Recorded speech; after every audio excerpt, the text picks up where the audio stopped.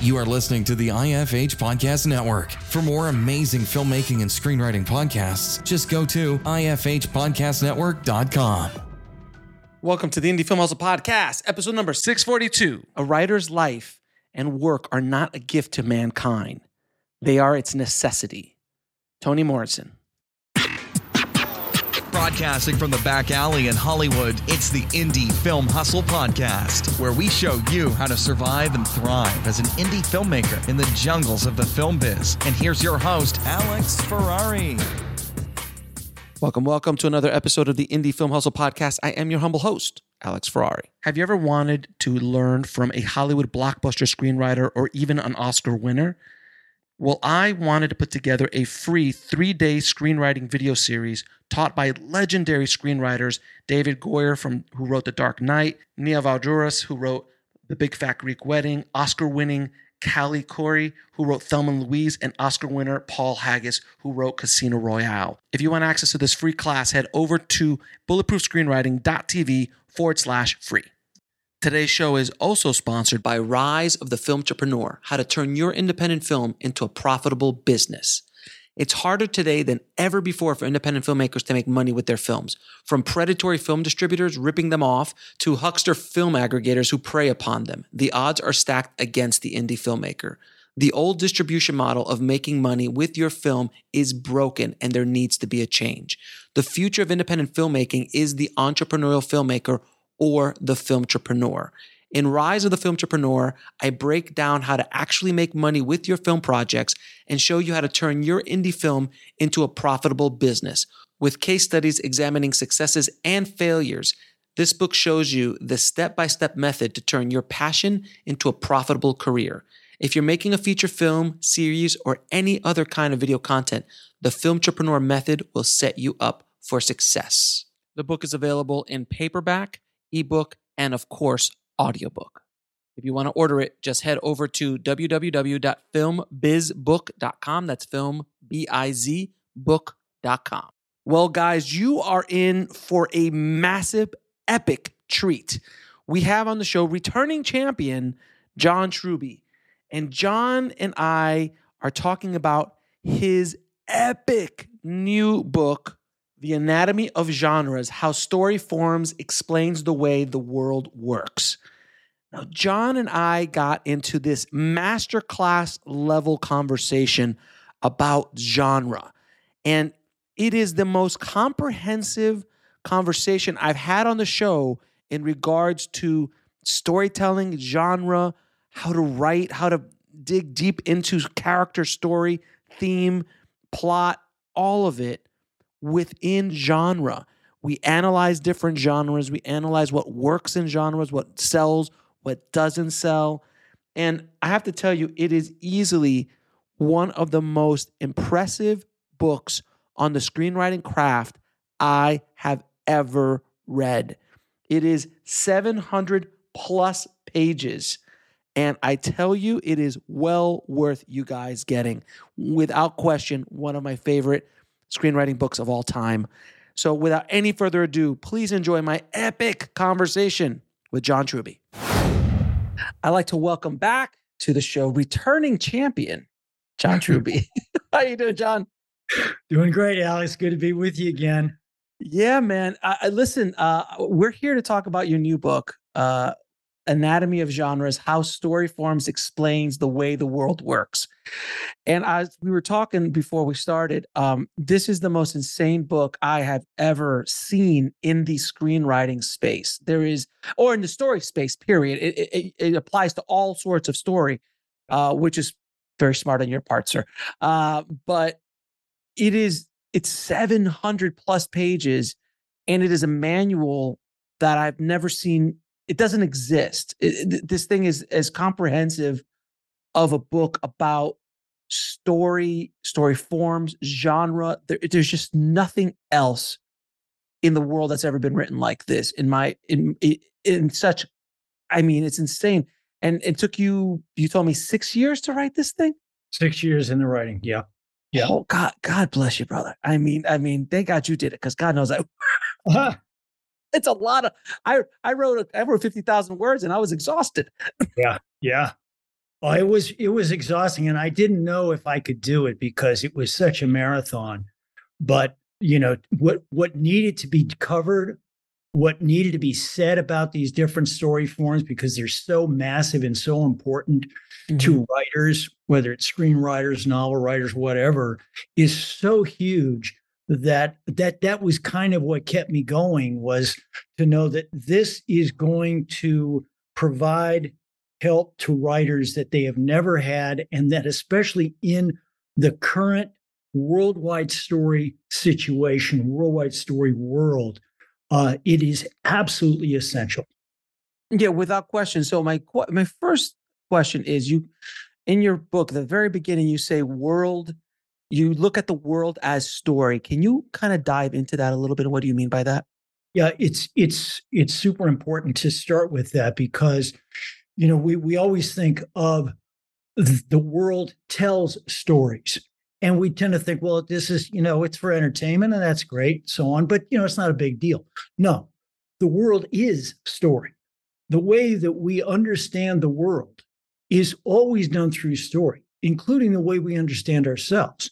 Because, and this is one of the things I talk about in the detective chapter, uh, your your image of yourself, who you are, is a story that you began telling from earliest consciousness.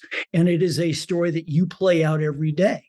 But so story is how we understand the world, and how the world is organized for us. And it's done through characters. And we are the hero. We have opponents out there, antagonists out there that we have to deal with, obstacles we have to overcome. We have goals that we want to succeed in our life, and so on. So that's how we work through the world. And what this book does is not only talk about how story shapes our understanding of the world, but how these different types of stories give us a different worldview of how the world works. So each one is its own separate model of how the world works. And the genres that you write and the genres that you like to watch and read really mirror your view of how the world works. And it's something that's super important in the book that I get into. Each genre expresses a life philosophy, and that's why they're so powerful. That's why they're so popular with audiences. It's not just that they're a sequence of plot beats that are really compressed, that tell a great story. No, each genre has its own view for how to live successfully in this world. And so the stories that you go back to, let's say you love action stories, it's because the philosophy of life that an action story tells is something that generates that appeals to your sense of how you want to live in the world, how you try to live in the world, and it reaffirms your values by which you live. And so for example, you have people who read tons of romance novels, love romantic comedies, and so on. They go back to them again and again. They're not going back to those stories because they are looking to be surprised by the plot beats. They know the plot beats. They love the plot beats. They love to see it played out, but there's no surprise there. No, what's playing out, what they are really going back to again and again, is to get that reaffirmation of the values and the life philosophy that romance gives us.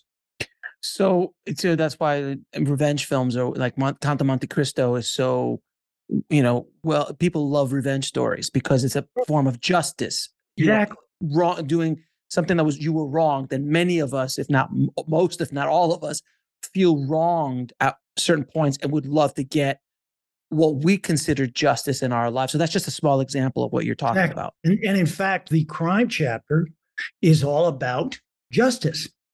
It's all about, that's the larger thematic issue that it's dealing with. And what each of these genres do is they come up with a dramatic sequence of plot events to express that deeper thematic view. So you mentioned something that was very powerful. And before we get into the nuts and bolts of story, but when you said that we have been telling ourselves and living our own stories since we came out into the world. We'll be right back after a word from our sponsor. And now back to the show. And that story is told to us by our parents, our community, our religion.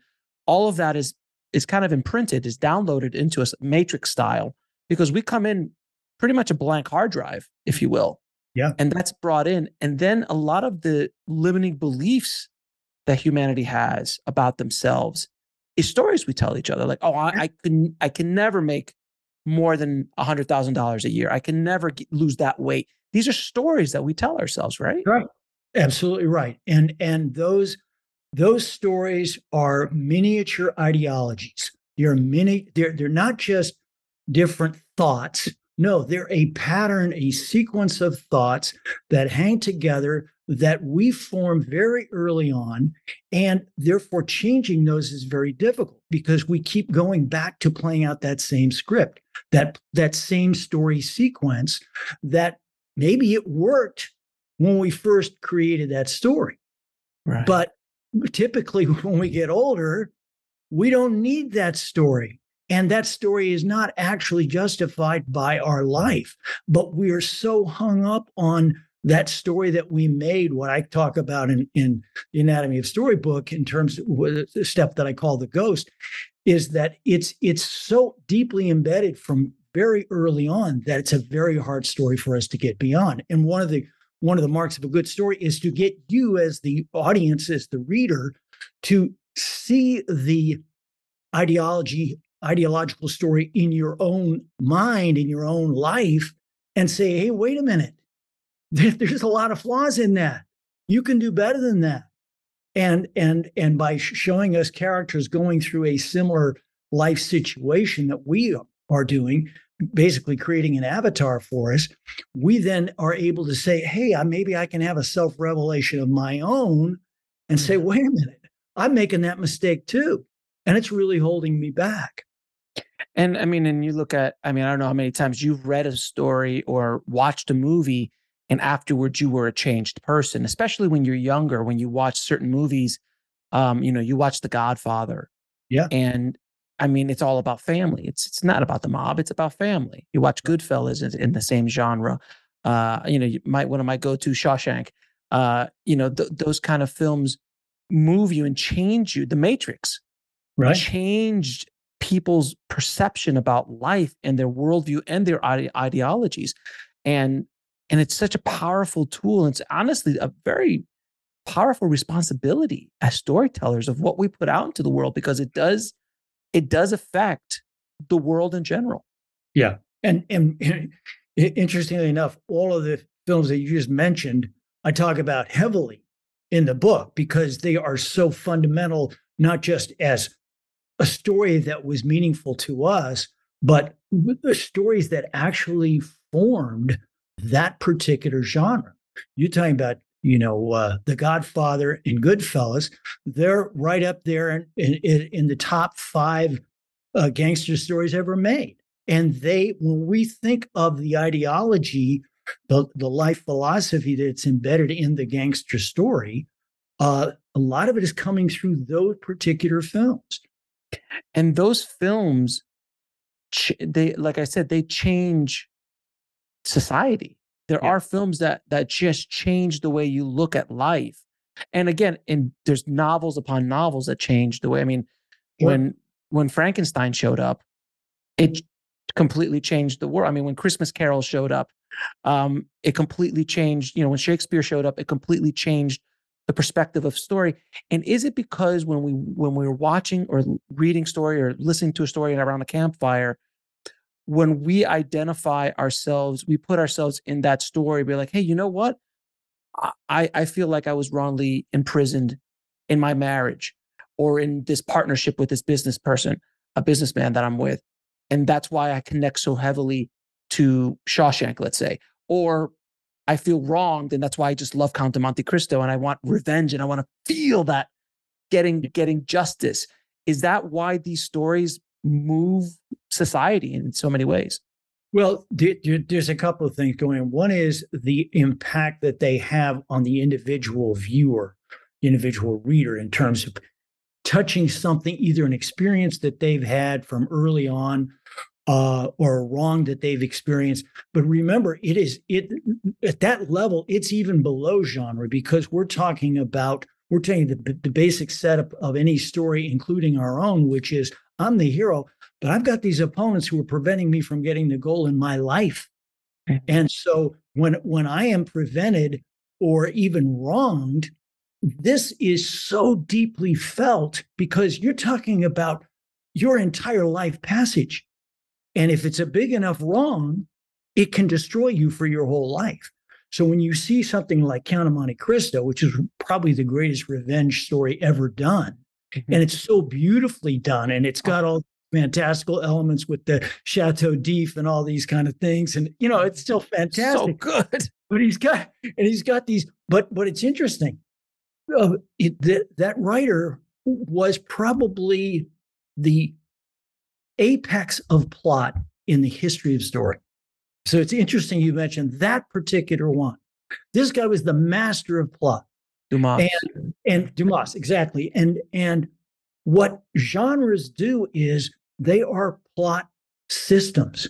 So it's not just that it's about revenge, it's about the way he shaped this revenge story, wronged by three people. He goes to prison, this fantastical prison that he escapes from, and then he takes revenge, not on one, not on two, on three guys. And it's so beautifully plotted out. That's what, and this was really the source of why I wrote the book, it was a deep need and pain that I saw and have seen for the last 10 years that writers have, especially in screenwriting, but also in novel and television writing, which is the great distinction that between the top 1% of writers, the top 1% of professional writers, and everybody else is the ability to plot. That's it. Character development, super important. Dialogue, obviously very important, so on and so forth. But what distinguishes those who really succeed, and in screenwriting, we're talking about a very small percentage that do. Right. So what is it? What is it? I had to put my finger on it. Well, what it is the ability to plot. And unfortunately, for decades, the tools that writers have had in screenwriting to be able to come up with a plot that would work at the top 1% they just weren't there. I mean, 3-act structure, Save the Cat, these kind of things, they're fine when you're first starting out. But if you're talking about, for example, in 3-act structure, 2 or 3 major plot beats in the story, that's not going to get you close to a plot that's complex enough to work at that high professional level. Just to give you an example, a successful film will have anywhere from 10 to 12 major plot beats, not 2 to 3, 10 to 12. And in fact, the last 20 years, one of the biggest trends in screenwriting and in the film industry in general is the densification of plot. In other words, they're demanding more plot per 2 hours, because that's all you got, right? Unless you're James Cameron, you just got 2 hours, right? So how do you get more plot? What you do is, A, you have to use genres, and 2, you have to mix genres. And this is something I talk about in the opening chapter when I talk about the 3 unwritten rules of the entertainment business today. One is it's a genre world. Hollywood is in the business of buying and selling genres. That's what they're actually buying. And therefore, if you're going to be a writer who sells to them, you've got to write a genre story that they want to buy. That's their product, right? The second rule is you have to mix 2 to 4 genres. It used to be 30 years ago, you could write a single genre story. No more, especially since the original Star Wars came out. It's all about combining genres. And why? Because you give them 2 to 3 times the number of plot beats. That's the real reason.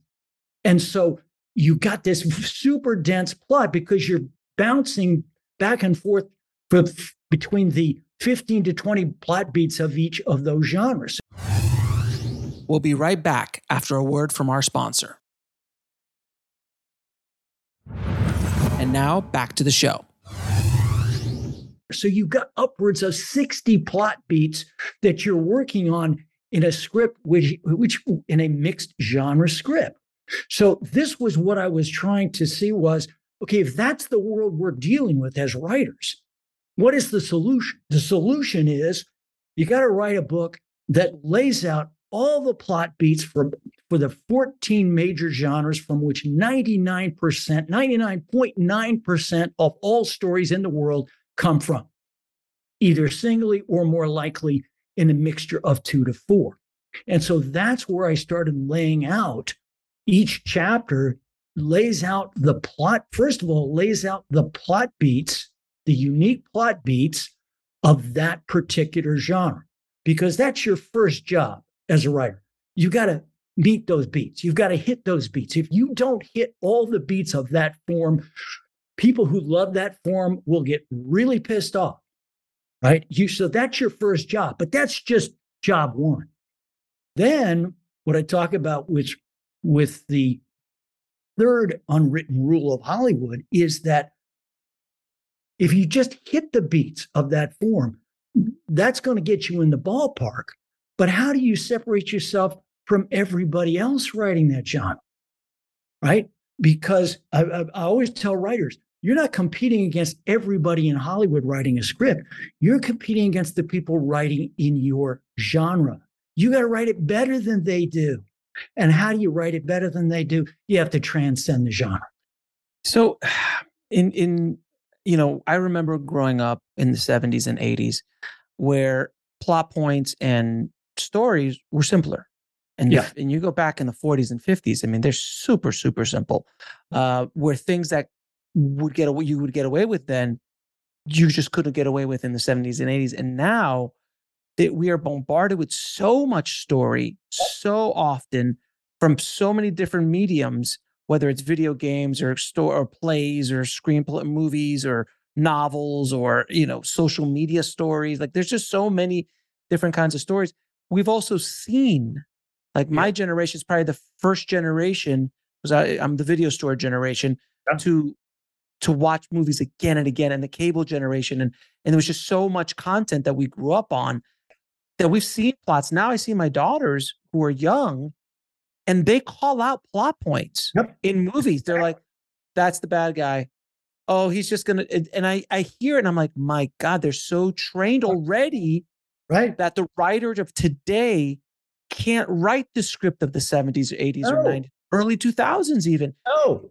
It has to be more complex. It has to do things. And I love the idea and if we can go through the top 10 or 20 movies of all time, every single one of them combines genre. Yes. Yeah. Every there's not one that's a straight detective story. It's love story, detective story, action story, and they're all clumped together. And anytime you mix genre, like a horror comedy with maybe a love story tapped in there, that's the thing. And people always ask, like, why did Avatar become the biggest movie of all time? It's such a like a lot of people call it a basic plot. We've all seen it's like Dances with Wolves meets Fern Gully meets Pocahontas. Yeah. But not only because of the spectacle, but he threw how many genres are in that movie? You come up with just a perfect example, because Avatar, and this is what Cameron does, repeatedly combine these genres: myth, action, love. You don't get three better genres for worldwide success than those three. And he knows those forms forward and backward, and he knows how to combine the forms. And this is one of the difficulties that writers have. Many writers understand that they can't write a single genre story anymore. So they say, okay, I got to mix genres. But saying it and doing it are two very different things. It's very complex because the genre beats in one genre may cancel out the genre beats in another genre, because they're telling that the overall story, what makes a great story, they're telling it in different ways with different beats and different sequences. So mixing them is very tricky. A guy like Cameron with Avatar not only was able to combine those three very popular forms in an almost perfect, seamless way, but, and this is the other part of what the book is all about, it was that, and this is something that almost no writers get now, which is that top 1% is not just writing complex plots with mixed genre stories. They are expressing advanced theme through that complex plot. And that's why when I talk about in the second half of each chapter, after I've gone through the beats of that particular form, I talk about what is the theme, what is the life philosophy that this genre is expressing. And if you can tap into that and do it in a new way that we haven't seen before, then the audience is going to just go through the roof. And that's what Cameron was able to do with Avatar. Something I talk about in the myth chapter of the book, when I talk extensively about Avatar, I talk about it as the first of the new female myth story. Female myth is a story form that has been gone for 3,000 years in Western culture. Mm-hmm. And just in the last 15 years, it's come back. And it's come back with a vengeance. I believe it's going to be one of the major forms in worldwide storytelling in every medium for the next few decades and beyond. Why? And it's because the female myth, with things like Hero's Journey and so on, we hear about, Joseph Campbell, we hear about this monomyth that supposedly all stories are this monomyth. Wrong. I have a major disagreement with Joseph Campbell. And of course, I praise him to the roof because he's one of the greats.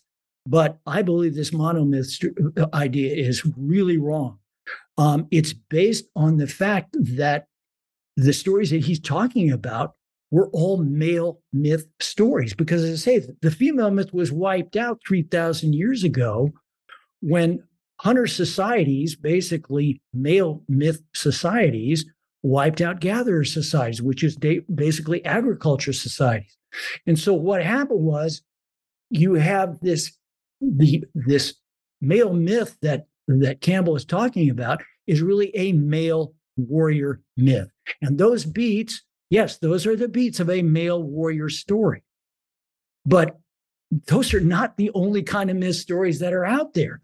And with Avatar, what happened was you see not only the overall movement of that story is not only from a technological society to a nature society, more importantly, it is the movement over that script and over that film from a male myth story to a female myth story. And the way each handles the basic beats of myth and the basic beats of story are radically different. And he was able to see this and lock into it. And then you had things like Gravity, Inside Out. These are female myth stories with massive worldwide appeal. And if you break them down, you see that they're telling the story, the myth form and overall story structure in a fundamentally different way than male myth stories are told.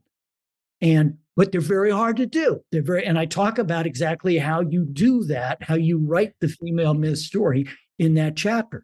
But it is going to be huge. I keep telling people this thing is huge. And if you want to express the theme of the female myth, which is, in my opinion, a superior theme than the male myth theme, you need to learn how to tell this story because it is going to be huge. And on top of that, with other genres he tossed in there were obviously action and sci-fi and a few other dazzles that he did. And as you were talking, I was thinking back through his filmography, and you're absolutely right. Every single James Cameron movie, other than Piranha 2, The Spawning, but from Terminator on, he combines those three main things, but there's always a love story.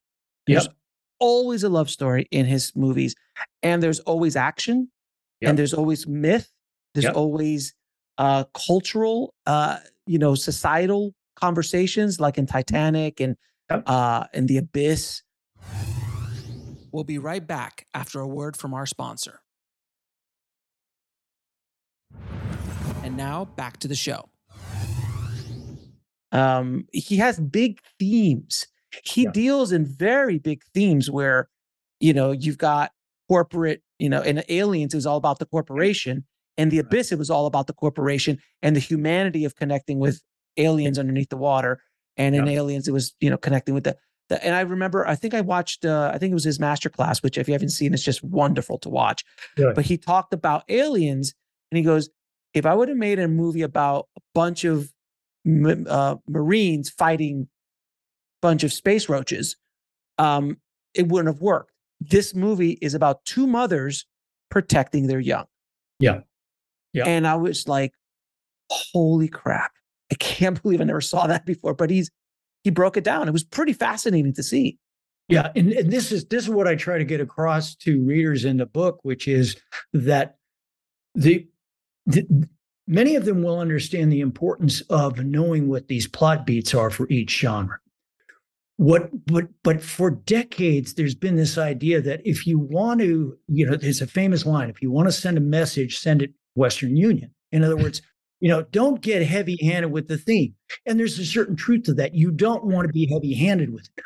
But that doesn't mean that you go to the opposite extreme and you say, well, I'm not going to get into theme at all. No, the real key to success is having that complex plot that gives the reader and the viewer this really exciting, twisty kind of story that they're not expecting, but also a deeper theme which is expressed under the surface through the plot beats, through the genre beats, that tells a larger theme that the audience can hook into without being preached to.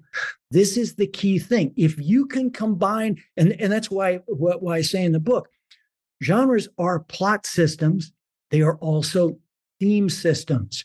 The theme systems are the part that most people do not understand and therefore are not tapping into. And if you as the writer can tap into both of those, plot system and theme system, there's nobody's going to touch you. You are not going to be a whole different league. Right. And if you look and again, we'll bring up Shawshank probably a few more times in this conversation, but when you look at Shawshank, the spiritual undertones of that film, which is not preachy in the least. They never mention it. They never say it. Literally him coming out. Sorry, spoiler alert. If you haven't seen Shawshank, guys, you could fast forward for about a minute or two. Yeah, but when he comes, who in your audience is going to have not seen Shawshank? If you haven't heard this, fast forward about a minute, guys. But when he comes out at the end and literally is spit out of crap into basically a resurrection scene. Yeah. And he's resurrected. There's so many themes, so many things that is touching upon. Yeah. That Frank Darabont did, and Stephen King. I'm not sure how much of that Stephen or was Frank, but it was so beautifully and artistically done that is why it connects, I think, at such a high level with so many people. And when I ask people about why do you like that movie, they can't put their finger on it. There's just something about that story that just makes you connect to it. Is that fair? I think I've always thought this is one of the hardest movies to try to explain to people why it was so popular. Because on the surface, it's a prison escape movie. Come on. It's simple. It's basic. Right. The guy's going to get out of prison. Okay. So, it's like, but I made one of the biggest mistakes in my life. Before Titanic came out, I said, this isn't going to be successful. We already know what's going to happen. It's not about that. You're not the only one. I said the exact same thing. Like, we all know the boat goes down. Right, why are we watching this? Right. Not only do we know what's going to happen, it's really depressing. So, but that shows you what I know. But the point is, in Shawshank, it's not going to be, although how you get from point A to point B, the plotting in that, and that's one of the reasons that I am such a huge fan of it, is that with plotting within a confine like that is much more difficult. And what he does plot-wise, and then, as you just said, tying the theme, which is also expressed through his friendship, tying that theme into that plot beat and that overall success story is brilliant. And again, I don't know either how much of it is Stephen King and how much of it was the screenwriter for Shawshank. But I do know that it is a beautiful example of what I'm talking about in terms of knowing your plot beats, but also using them to express a unique and powerful theme. Right. And also, I mean, there's a love story in there between Red and Andy. I mean, there's a friendship love story there that is so powerful as well. And and it basically drives the movie. That relationship just drives the movie completely. And we should one day, John, you and I should just sit down and have a 2-hour conversation about just Shawshank, and let's break it down for everybody, because it's just one of those movies that you just like, why is it so, like, you can look at The Godfather and get it, and you could break it down. You look at Goodfellas, you get it. You look at Titanic, you get it. And you look at these popular films and you just go, okay, I understand. You can break it down. But Shawshank is one of those slippery stories, the way, like, it's the worst pitch. It's the worst title in history of cinema. Yeah. And it took a while, years, before it started to pick up. People started liking it. So, all right, we'll get off of Shawshank for night now, guys. So let's talk about genre specifically. And I'm going to read off, and this is really interesting. I'm going to read them all off, and then we can talk about what you mean. Because there's a genre, and then what it means, I guess the theme of it, or what it is. So horror is religion. Action is success. Myth is the life process. Memoir and coming of age is creating the self. Science fiction is science, society, culture. It says, yes, science is a story form. Crime is morality and justice. Comedy, manners and morals. Western, the rise and fall of civilization. Gangster, the corruption of business and politics. Fantasy, the art of living, which is so interesting. Detective and thriller, the mind and the truth. And love is the art of happiness. So some of those I understand. Yeah. But like horror and religion, I know you said in it, Adam and Eve is one of the first horror stories. Yeah. Can you just dive in a little bit of why horror is connected to religion? I mean, I understand an exorcist and things like that, but what is it in theme? Let me just back up for a second so your listeners have a little context for what those things that you just read off are. Because I was just talking about, if you want to step out from the crowd, from everybody else who is writing in your genre, you have to transcend the genre. Now, there's 3 major ways you do that. One is you twist the beats. You do them instead of the normal sequence of beats, you flip that around, or an individual beat, which is normally done this way, you do it that way. You do it the reverse of the way it's normally done. That's the first way on the plot level. The second way you do it is that I mentioned that each genre expresses underneath the surface, deep down, a life philosophy, which is a view of how to live a successful life. And the third way that you transcend the genre is that you explore the life story form, the life art form that is embedded in that genre. By that I mean these major activities that we do in our life are not just activities; they have a shape of a story. They are themselves a story. So, for example, religion is a story. And we're not just talking about religious stories, we're talking about religion itself is a story form. You talk about, you mentioned morality and justice, which is the art form of the crime story. Morality is, and I break it down in the book, it is its own story form. And it's expressed through story, through your particular story. So when you're really getting to the deepest part of this, of each of these genres, you're not just expressing its own life philosophy. You're expressing that larger activity of life that we do that is so important. It shapes our entire life. So you mentioned the example of Adam and Eve as one of the, I talk about it as one of the first horror stories. And what do we have there? We have the 2 heroes, Adam and Eve. They're in this utopian world.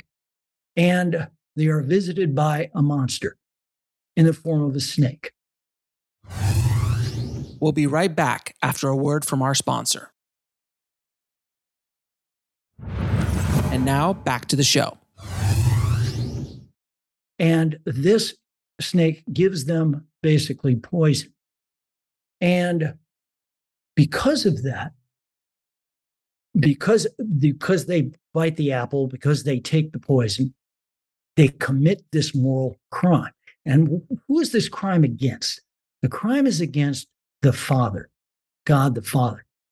And because they have made this mistake, they are sentenced to eternal hell.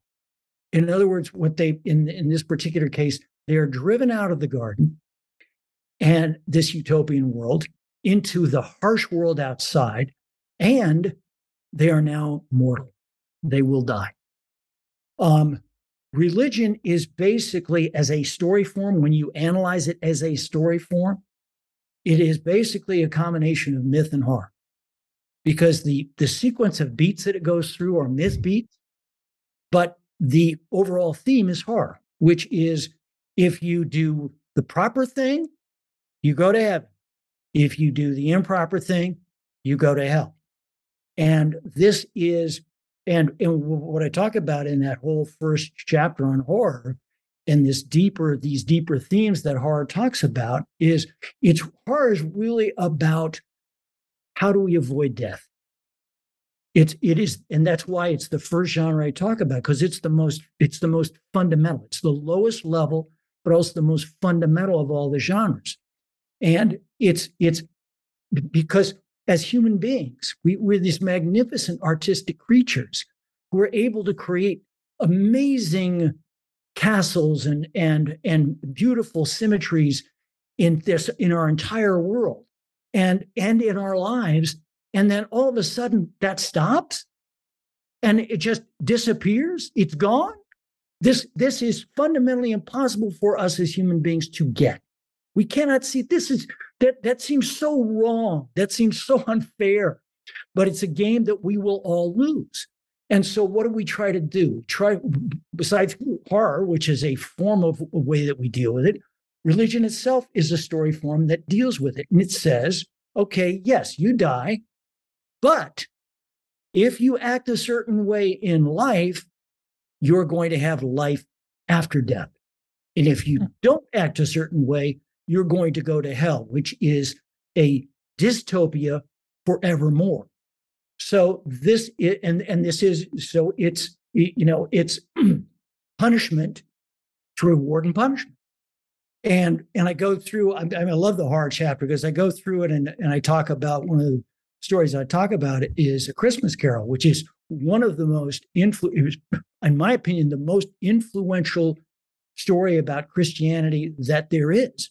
And it is, very much this concept of, do you act well in this life? If you don't, you are going to pay a price, right? If you do, you will get eternal reward. And so these deeper art forms that each of these genres talks about, only the very top stories explore those, get into what that deeper thing is. And what I try to do in each chapter, in the second half of each chapter, is explore how this genre expresses those deeper art forms, and therefore, how can you as the writer do that too? Because once you tap into that, again, you're dealing at a level that no other writer is dealing with. And it's interesting. I don't know if I pointed this out to you before or not, but the way that the genres are sequenced is very important in the book, because what I found out is I was looking at what each life philosophy for each genre is. I realized that there's a ladder going on here. There's a ladder of enlightenment, and it goes from the lowest to the highest. The lowest is horror. Next is action. Yeah. And then myth. And what are the highest three? The highest three are fantasy, which is the art of living. detective and thriller, which is the art of the mind and truth, and love, which is the art of happiness. And so in reading, I think most writers reading the book are going to go to the genres that they specialize in. But if you read it in that sequence, you will track a sequence of enlightenment for how to live in this world the way genres express it. John, you just blew my mind open, sir. This whole book is so revolutionary in the way it approaches story. It's remarkable. When you go back to horror is primal. Yeah. Religion is primal. Yeah. The stories of religion had to be told to us in order for us to deal with the knowledge that we're going to die. Yeah. Especially at the primal level. At the primal level, this is something that needed to happen. And then it also might have turned into control and a set of morals and do this or, the big bad, someone's going to get you kind of thing.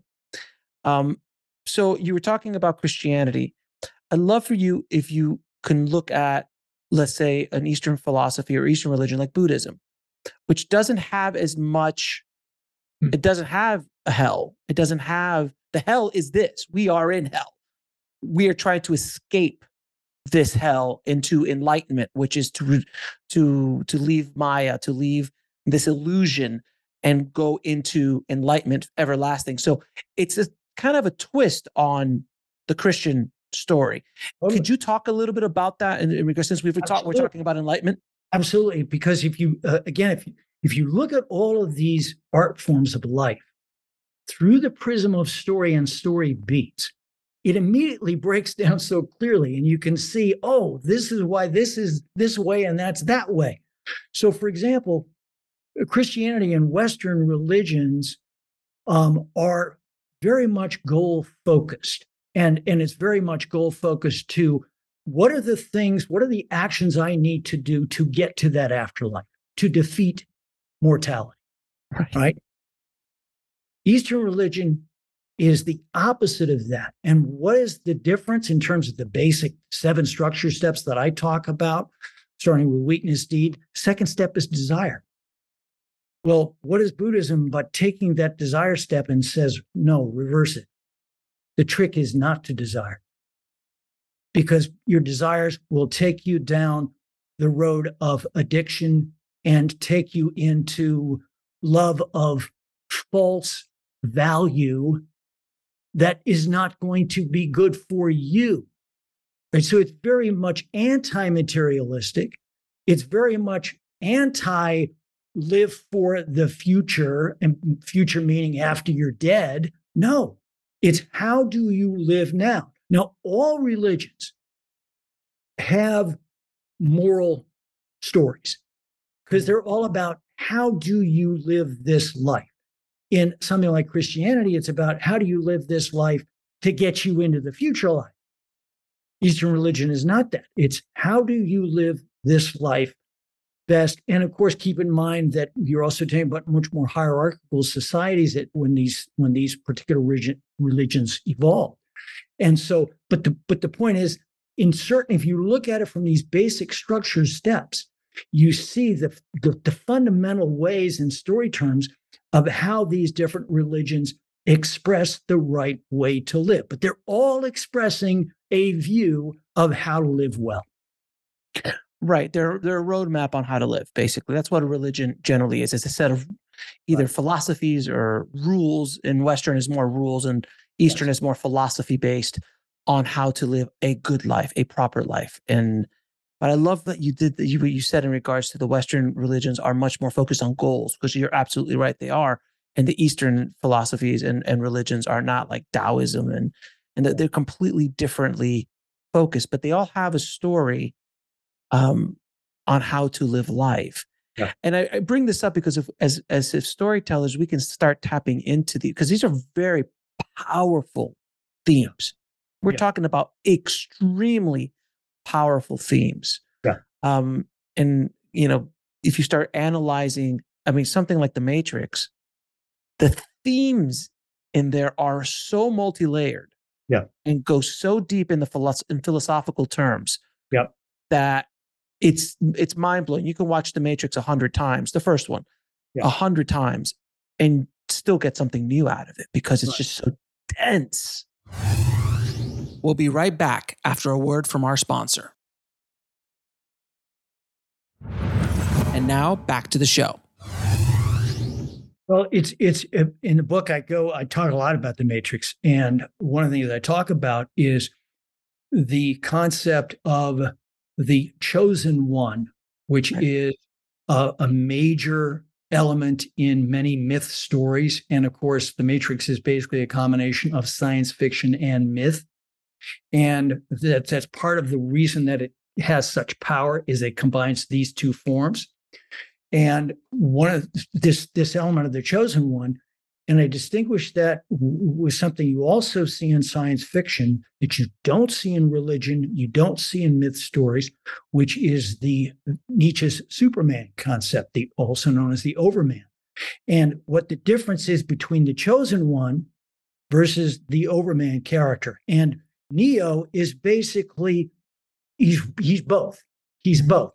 In my opinion, they don't quite get to the level of requirement in philosophy, although it's a very philosophically savvy story.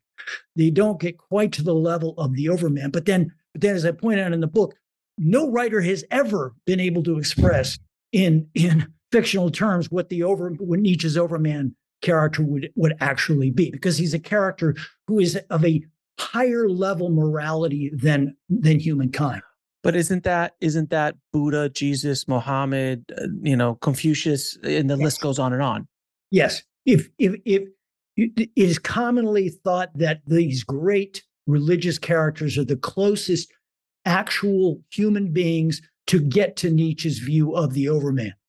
But in case of the Matrix, they were able to ask the questions, but they don't quite go far enough in terms of, and they probably are doing that on purpose. There's a fear that a lot of people have of, I don't want to be too forceful in my thematics because I don't want to hit people over the head with it. I don't want to be preachy. And you definitely don't want to do that. But The Matrix is obviously one of the great science fiction films ever made. And as I say, I talk a lot about it but especially in terms of it's because it's not science fiction, it's not myth, it's the combination of the two. And that's what kicks it to this higher level. And obviously has some kick-ass kung fu in it that doesn't hurt for its day as well, which is, the term that as far as storytellers are concerned, spectacle is part of the storytelling process. Avatar is spectacle as well. What you're talking about there is a subform of action, which is basically the samurai movie. It's the same thing in Star Wars. It's the same thing in a lot of these movies that have the big spectacle. So you're talking myth, action, and science fiction. That is an incredibly powerful combination of forms. And one of the things I talk about in the book is that's really a great technique for success is to combine genres that are not normally combined. Now, right, mixing them, throwing them all together. Exactly. But doing in ways, and there's a reason why certain ones are not combined. As I mentioned earlier, some of them come into conflict. They are fundamentally different messages, and they are fundamentally different sequences of plot beats. So there's certain ones that don't go together. But if you can figure out how to put ones together that are not normally connected, the fact that it's so new, the fact that it's never been seen before on the worldwide market means everybody goes, wow, that thing's incredible. Let me give you an example. Inception. Inception is a combination of science fiction and heist. It's a science fiction, also known as caper. It's a science fiction caper story. Now, nobody does that. Nobody does that. They did it by doing it in such a way that, with the kind of brilliance that they can do it, they had one of the great science fiction movies. And this is what you try to do in terms of, because you think, well, if it's a genre world and I have to hit all these beats that everybody else is hitting, how do I do something that's original that stands out? Well, as I say, one way you do it is you twist the beats. Another way you do it is you mix genres that are not normally mixed together. But again, the main way to do it is to get into that thematic level, to express the life philosophy and to express that deeper art form of life.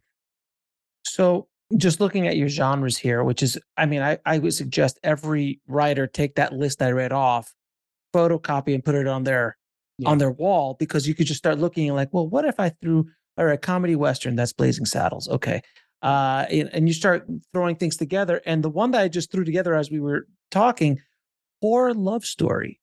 Yeah. That's Bride of Frankenstein, essentially, right? That would be an example. Yeah. But that's not a very common one. It is not. It is not. It's a great idea for a combination. Yeah, because it's you're taking the highest and the lowest on the ladder and slamming them together where they shouldn't mix, because love is at a much higher quote unquote vibration than horror, which is at a very low primal vibration, if you will. And especially when you break it down into structure terms and the plot beats, you see exactly why, which is the desire line. And the desire line is one of the most important things that defines a genre in terms of how it works. What is a desire line? What is it? The desire line is the goal of the hero. Okay. What does the hero want in this story? And so that the desire line tracks the entire plot. So all those plot beats are landmarks on that desire line, on that goal line. There are steps, beats to getting that goal. So one of the reasons that horror is the lowest level is its desire line is the lowest desire you can have, which is to escape. And so it's a very reactive desire line. Love is the most active, and it's the highest level in terms of, it's not just, I want to form an attraction with another person. No, it's how do I live my life in love with another human being, so that both of us are at the highest level of human being that we can be. So combining the escape with how do I find that person who I can be my best self with, that's why they're almost never combined. But that is the challenge, but that's also the opportunity, which is if you can figure out how to do that, nobody else is doing it. And you stand out and everybody says, wow, that person's brilliant. Well, that's exactly what happened with Jim Hart when he wrote Dracula. Bram Stoker's Dracula for Francis Ford Coppola. That is a perfect example of a love horror story. And this is is beautifully executed of that genre, of that mixture of genre that I've ever seen. I mean, because it is a true love story, pretty off. I admit to you, I have not seen it since it came out, so I don't really remember it. But it is. But I remember. I mean, they literally the tagline is "Love never dies," because it's this multi generational love story between the two main characters, and it's just reincarnation and multiple. I mean, it's just a pretty deep conversation. But again, that's one of those examples of that.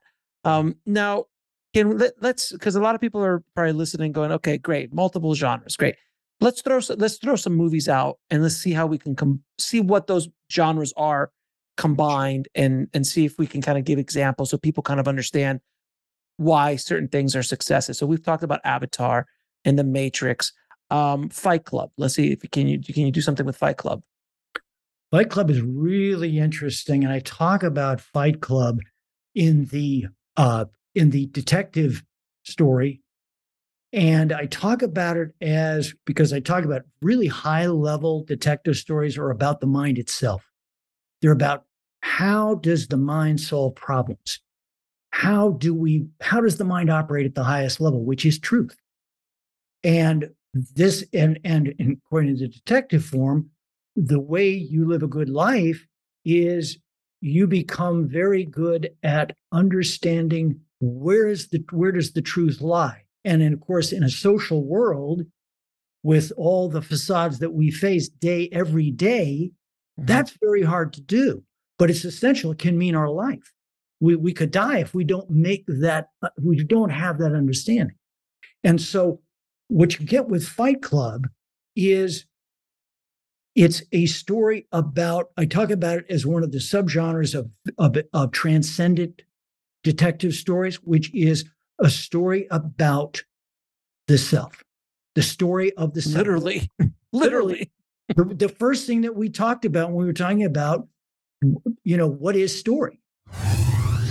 We'll be right back after a word from our sponsor. And now back to the show.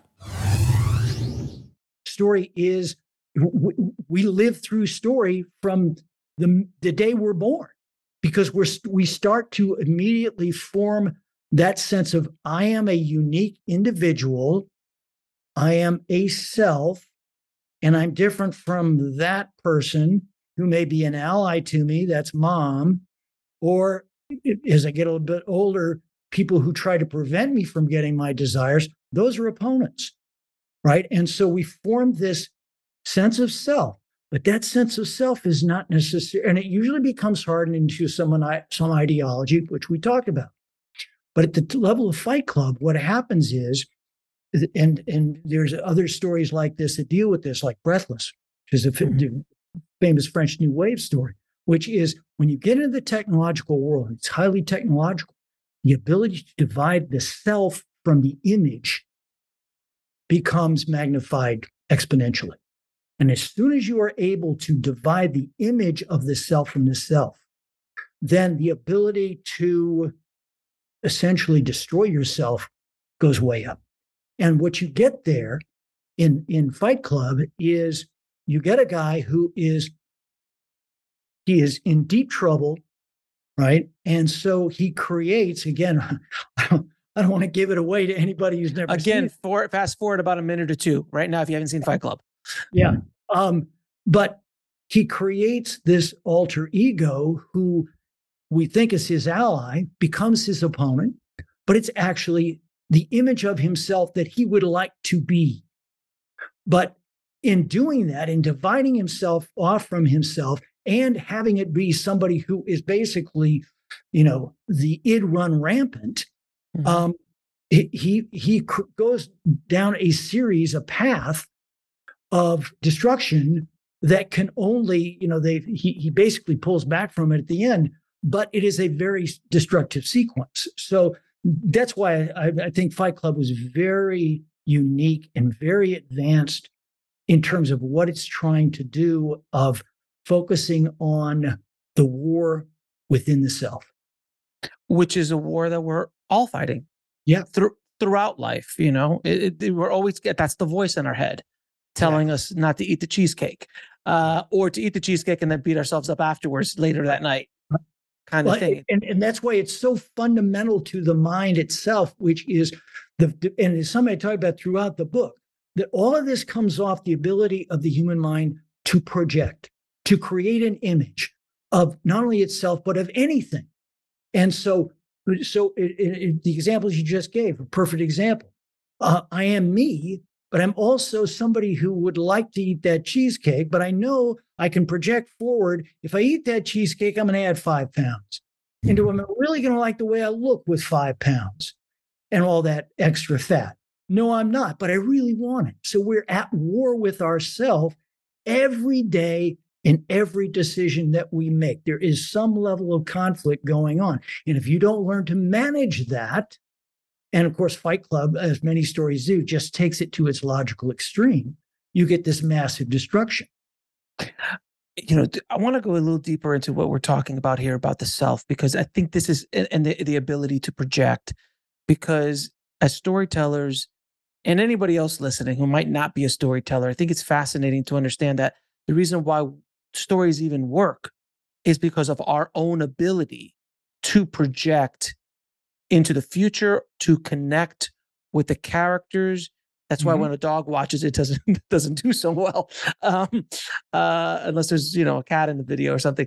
But generally speaking, that ability, all these examples we're talking about, let me throw an example out to you, because this is such a classic. It's one of my top 10 films of all time, and arguably one of my favorite Stanley Kubrick films, The Shining. Yeah. There is so much going on in The Shining. It is such a dense film, but on the surface, it's not. I think every single movie we've kind of brought out, on the surface, it doesn't seem like what's going on behind. There's multiple layers about it. there's something psychological about The Shining that just digs into you in a way that normal horror doesn't do, because it's horrific. And yeah, there's some graphic gore in it, but it's not. Well, Alex, that's because you put your finger on one of the main transcendent horror films ever made. Right. It is it's because it transcends the form. And I talk in the book, I break it down. I talk about why is this a transcendent horror story.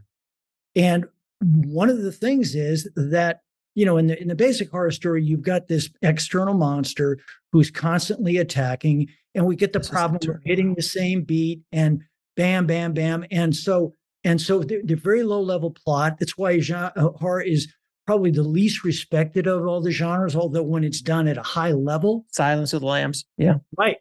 Well, Silence of the Lambs is actually thriller, but thriller, and I talk about this in the book, thriller is actually a combination of detective and horror. Got it. And but the point is with The Shining, you get, instead of that external opponent, he is the external. He's both the hero and the external opponent, because he is projecting this image, and what he's really fighting against, the prison that he is in, is of his own making. And so, his sense of responsibility, his drive to be successful, and it's so great that it's about a writer. I know. We all know what that's like. All work and no play makes Jack a dull boy. Exactly. And he is so driven because he's going off to this overlook hotel to try to write this book, right? And so all that's doing is putting him into this haunted house. Basically, it's a haunted hotel, but puts him in a haunted house. And I talk in the horror chapter that haunted house is simply the character's great fear made physical, and then we force him to live in it. The opponent, especially in a transcendent horror story, is the hero's greatest fear turned into a character that then attacks him constantly. Now, most horror stories don't get to that level. They don't get to that metaphorical, thematic level, but The Shining does. And one of the things that I talk about in The Shining that why it's so great is because they connect the hero's great flaw, his weakness, need, with the flaw of the house, with the flaw of the hotel. The hotel has a ghost, and it's the same ghost that Jack has. Only Jack's ghost at the beginning, which is that he's gotten in trouble with social services with physically abusing his son, whereas the ghost for the house is that this guy murdered his family. But what you see there is Jack's ghost, Jack's weakness, is at a much lower level than that of the house, but it plants the seeds of potential for him to commit that same crime at the very end of the story. So there's just all kinds of reasons why The Shining is this transcendent horror story, and in my opinion, one of the all-time greats.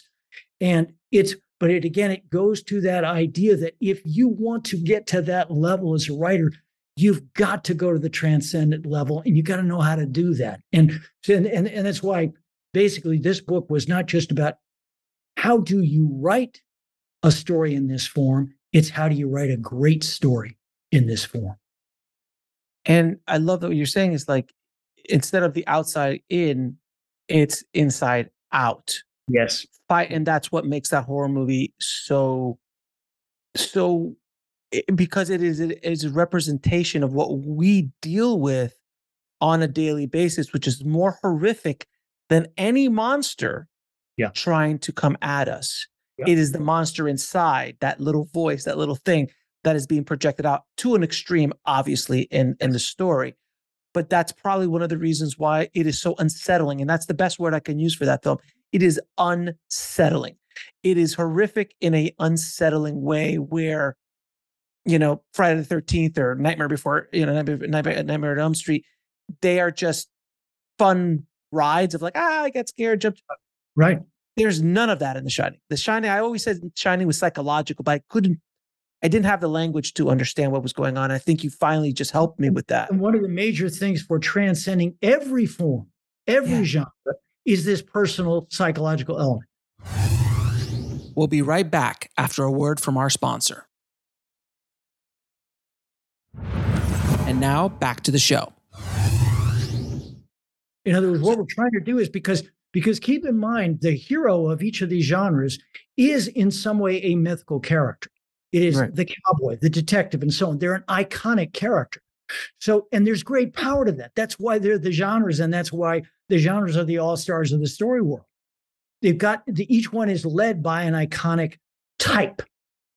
But the trick then is use the power of the type, but then individualize it with those psychological dramatic elements.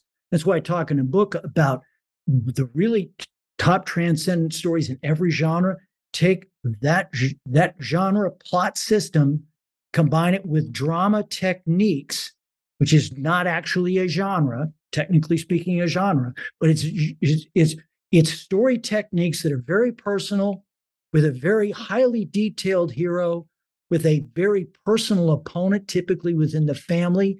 Typically, they deal with moral problems and so on. So you're taking those kind of techniques, combining them with these genre beats and genre elements and type elements.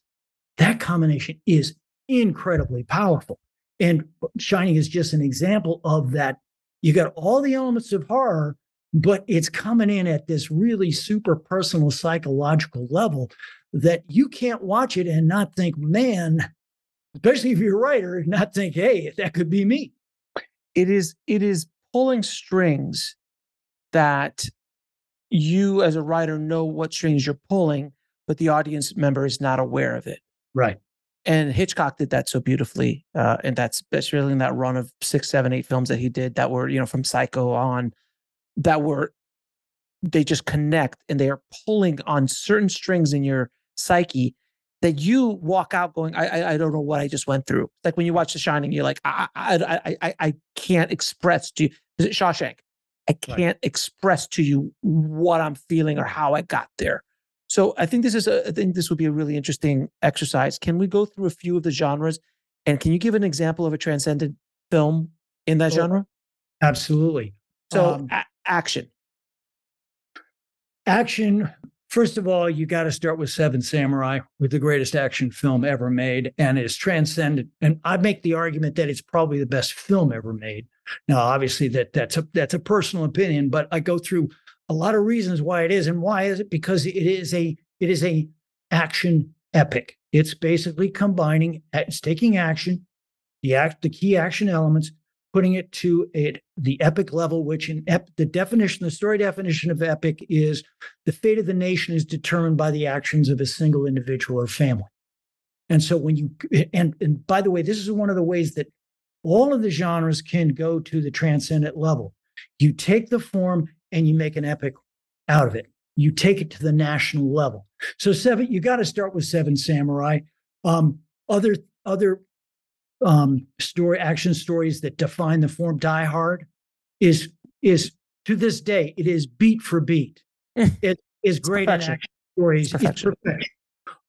You look at you go all the way back to the original great action epic, which is the Iliad. And you look at in the book I talk about subgenres, certain subgenres of each form. And because action is about keeping score. Action is about how do you succeed? And so in anything where you keep score, that's where action is involved. So I talk about subform of sports stories. And there you've got things like Rocky, which is a combination of sports story plus love story. And you've got what I think is probably the best, quote, sports story film ever made, which is The Hustler. Brilliant script, absolutely brilliant script. Oh, so good. Yeah, who also did what was the chess thing that was on Netflix a couple of years ago? Oh, the Intimidation Game. No, not the Intimidation Game. No, yeah. God, I know what you're talking about. Queen's Gambit. Queen's Gambit. Thank you. Written by the same guy, did Queen's Gambit, which is also terrific. But then you look at also talk a lot in the action form of Mad Max Fury Road. Oh yeah. I mean, this thing is just, no, it's very simplistic action on the level that you talk about. Action is the cleanest desire line of any genre. And basically we start here, we go to there, we get to there, we find out there's nothing there, we go back. It's literally the plot. Straight line run right there. But the way that he kicks those action elements up to the epic level and adds horror to it. Again, it's as good as it gets in that action form. Now, let's talk about myth. Yeah. Well, with myth, you've got, again, you go back to the original. I talk about the Odyssey as one of the keys is one of the transcendent ones. Lord of the Rings, of course, is in the myth form. I break down Lord of the Rings as the ultimate male myth story. I also talk about Wizard of Oz as a female myth story. It's one of the first. She goes on a journey, but the way she handles the beats is very different than a male myth story. Also talk about Star Wars: A New Hope. Star Wars is a combination of about 4 or 5 genres. The most important one is myth. And that basically brought on the modern world of film. Everything after Star Wars, I talk about this right in the opening chapter of the book. Everything before Star Wars was primarily a single genre movie. Everything after it was a multi-genre movie. And it was all that because the Hollywood execs realized, oh my God, if we mix these genres, we get 4 times the plot beats than if we have one genre. And the fact that its primary genre was myth. And that combination is key. Mixing genres, myth is the most popular genre form there is. So, and that's why, for example, James Cameron always uses it. Well, why? Why is it so popular? Because it transcends cultural differences. So, for example, comedy is very tough to get a worldwide hit with because so many of the references are to that particular culture and even within a subculture. Whereas myth, the story beats of the myth journey are something that everyone will pass through because what myth is, as I talk about in terms of what that art form is that myth is actually dealing with, it's the life journey. And so it's a metaphorical expression of the life journey we will all go through. And that's something everybody around the world in any culture can understand and can be moved by. So in terms of you get Star Wars, Lord of the Rings, Wizard of Oz, I talk about Black Panther, extremely important film for a number of reasons, and Avatar. Those are the big ones. Coming of age, which is also a really interesting one. Yes. Coming of age, I talk about that in the memoir chapter because they're both they are fiction and nonfiction versions of creating the self. And so with coming of age, you've got things like Moonlight, Cinema Paradiso, Coda recently was tremendously powerful. I think you look at that movie and you think, that was basically a TV movie from the 80s. Right. Well, why would that be so popular and so powerful? Well, it's because the things that the TV movies of the 80s did, which was tell a dramatic story that is highly personal, that is highly moving, but done with a twist, that's really powerful. It's like when King's Speech came out and won the Academy Award. That's a TV movie. What are you talking about? Well, what they're doing there is very powerful. It's, again, you're using genre with tremendous dramatic elements, and that combination is unbeatable. So you've got Coda, and of course you've got To Kill a Mockingbird. Yeah. Now, one of my favorite genres is sci-fi. Yeah. I mean, ones that I think that do it, and tell me if you agree or not. Blade Runner, Alien, but Alien's throwing horror in there as well. Terminator, Jesus, and Terminator 2. Both are The Abyss. Oh, you just go down James Cameron's. Those are, but what you're talking about, a lot of those, or at least some of those, they're not primarily science fiction. Why? Because yes, they have the science fiction overlay in terms of the world, in terms of set in the future, for example. We'll be right back after a word from our sponsor. And now back to the show. But what you want to look at when you're trying to identify what is the primary genre that's being done here is what are the structure beats, what are the plot beats that they're tracking. Okay. And so when you're talking about science fiction, and sometimes it's difficult to pull them apart, you can't see what the primary form is. But I in science fiction, I talk about The Matrix is primarily science fiction, but it's got a myth addition to it.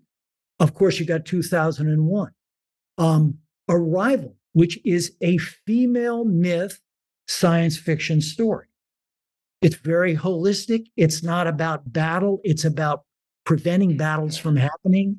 Very advanced, this film. Very advanced. I'm a huge fan of that. And you got things like Inception and Interstellar. These guys are the best in terms of film, understanding techniques of screenwriting. I'm not talking about necessarily would they make a great science fiction novel, but in terms of science fiction film, using the benefits, the strengths of the film medium, there's nobody better than these guys. One of my favorite as well, comedy. I'd love to hear what is a transcendent comedy. Well, first of all, comedy is really interesting because in a way you could argue that it is the opposite of every other form. Almost every other form is about accomplishing a goal. Comedy is about failure of the goal. It's about every other genre is about how things work in some way. You know, we've got problems, but they're fixable and society is going to succeed. Well, comedy is about how things don't work, right? How things are screwed up and how the hero is incompetent and yet somehow succeeds at the end, in spite of his incompetence. To me, I use a lot of TV examples because I believe that, especially over the last 20 years, since The Sopranos, but really farther back to Seinfeld, TV has overcome film in terms of the best storytelling in the world. And I don't think it's even close. And so I use a lot of TV examples. In comedy, the biggest example I use, transcendent comedy, is Seinfeld. Seinfeld, revolutionary, in my opinion, even greater than Sopranos, which I put number 2 as the greatest series ever made. But Seinfeld, the excellence, the level of excellence per episode, per season, over 9 seasons, there's nothing that matches that level of brilliance. But it was revolutionary in terms of character. It was revolutionary in terms of plot in comedy. Revolutionary in terms of character because you had 4 equal characters, not just the star, 4 equal characters. And they were all unlikable in the classic sense of that term. That was unheard of. It was unheard of at the time. You did not do that, right? Not just 1, 4 of them. And then it was revolutionary in plot because you were tracking typically 4 different storylines within a 22-minute episode. And they tracked for each one of those characters and then wove it together with a kick at the end in terms of how it all wove together. You never knew really how it was going to come together, but it always did. And it was always brilliant. So in terms of comedy, I think you got to start with Seinfeld. I talk a lot about Little Miss Sunshine, which is I just watched that the other day. Oh, so beautiful. Yeah. Groundhog Day. It's perfection. Perfection and the most philosophical comedy ever written by far. And interesting, I talk a lot about Wedding Crashers in terms of combining comedy genres because you're again, why? Because you're getting the densification of plot. And a lot of times comedies don't have the densest plot. So what do? You combine comedy forms. In this particular case, they combined buddy picture with romantic comedy, with Both of them are very popular. You put the two of them together and it's almost never done. You put the two of them together and you have this massive hit. In something like, oh God, Dumb and Dumber. Yeah. Is a buddy film mixed with a quote unquote love story. Yeah. But you start looking at the biggest hits of all time as far as comedies are concerned, and you can start seeing how it's not a simple, right, straight line as far as like, oh, it's just a buffoon, doing stuff. Right.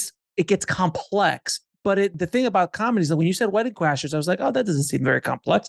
But with the second you said, oh, those two genres, like, I guess it's not on face surface, on the surface level, you really can't tell. That's what's about. With other genres, you can't. It's also the level. It's also the level of the quality of the writing. What I was talking about early on, that a lot of writers know that you need to mix genres, but they don't know how, because mixing is very difficult. Because you don't. What is the main line? What's the main desire line? Who's the hero? Who's driving the story? Who's the main opponent? What are the main beats that we're going to talk about? So on and so forth. So it's hard to do. So when you can mix genres in a seamless way so the audience can't see it, that's brilliance. That is the level of craft that we're talking about. And that's why I wrote the book, which was to say, here's how you do it. Right? These are all these great films that we love. Well, what chance do I have to write something on that level? Well, it's technique. It goes down to technique, and using the old things of 3-act structure and so on and so forth. That ain't going to get you anywhere close to that, the technique that's required to write these kind of transcendent stories. You're talking about scripts and movies and novels and stories that are at the top 1%, if not 0.1% of all stories being told right now. You're literally laying things out that these are the top 5 or the top 10 screenplays of every year at the Oscars. Like, this is the kind of storytelling we're talking about. It's to elevate yourself to that level. Yes. By understanding these genres and being able to combine them. Yeah. And I think that so many young writers don't understand that the key, as we've been saying in this entire conversation, is combination of genres, because that's what's interesting. Yeah. We're far beyond the straight hero, woman in distress, villain, hero, saves her from the train. We're way beyond that at this point. Yeah. Well, you pointed it out earlier. The viewer is so knowledgeable about story because he's seen thousands of them from the earliest age that, I talk about this in Detective. Detective story is a game that the author plays with the audience. Can I get you to the end of this thing before you figure out who did it? And it's gotten harder and harder because the audience is so savvy. They know what tells to look for in terms of, oh, that means that person is probably not guilty. And that means they probably are guilty, and so on. So you've got to take it one step above that. And what I'm saying in this book is that is how all these genres work. The level of story that is required, story mastery that is required to succeed in any of these genres is so high. And you know me from things we've done in the past together, I'm all about being honest with writers in terms of this is what is required to be in that competition, to be at that level. It's like if you want to play professional sports, you're talking about the top 0.1% of athletes, right? You want to play at that level? This is what you got to do. This is the training you got to get. And so and that's why this book is 700 pages, because to break down each of these 14 genres to the degree required to write professionally in those genres, that was the kind of detail that was required. And unlike sports, anyone can get in. If you have a typewriter and a brain that understands this, you're not limited by genetics. Right. Because you and I are not going to the NFL or the NBA or the MLB or any of those places. Alex, I have always wanted to be the point guard for the Lakers. I wanted to be a wide receiver for the Miami Dolphins. It just wasn't in our cards. Or we're doing God's work, though. I'll go with that. We're doing God's work. We're trying to tell better stories out there. Right. But that's something that it's kind of a reality bomb and truth that this is what you need to do to transcend, to really get to a higher level of storytelling if this is the craft that you want to go down. Yeah. Look, we all aim to be that top 1%. We'll be right back after a word from our sponsor. And now back to the show. But you have a better chance if you start understanding the technique a little bit more. And there's only so many times you can read a Tarantino script or a Shane Black script or an Aaron Sorkin script.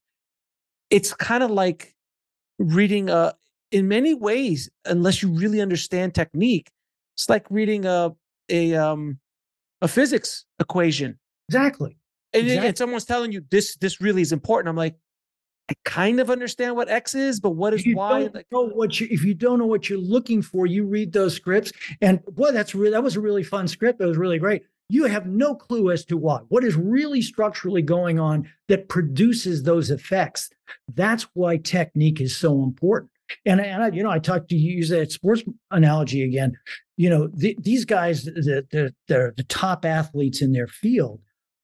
They didn't just show up on the court being super talented from the beginning.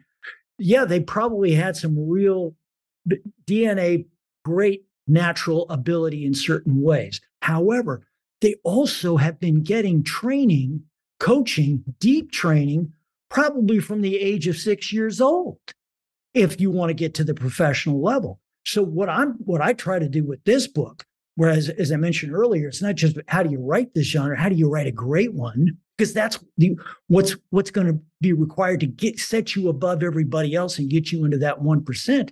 You got to get professional level training, right? You got to know what to look for, and you got to know the techniques for producing it yourself. Now, in the detective genre, things like Knives Out more recently, that I feel did a really amazing job, because when I watch television shows that are like, let's say procedurals, cop shows, which are, they're everywhere. I've gotten to the point where I could watch them, and my wife and I will watch them, and we'll sit there going, it's a janitor. No, it's not. And then and you're right, it's that game. You're like, how far can I go till I figure it out? Yep. And at a certain point, you're like, well, there's only one character left. It has to be that person. So it's just kind of like in TV, you kind of run out of time to do that.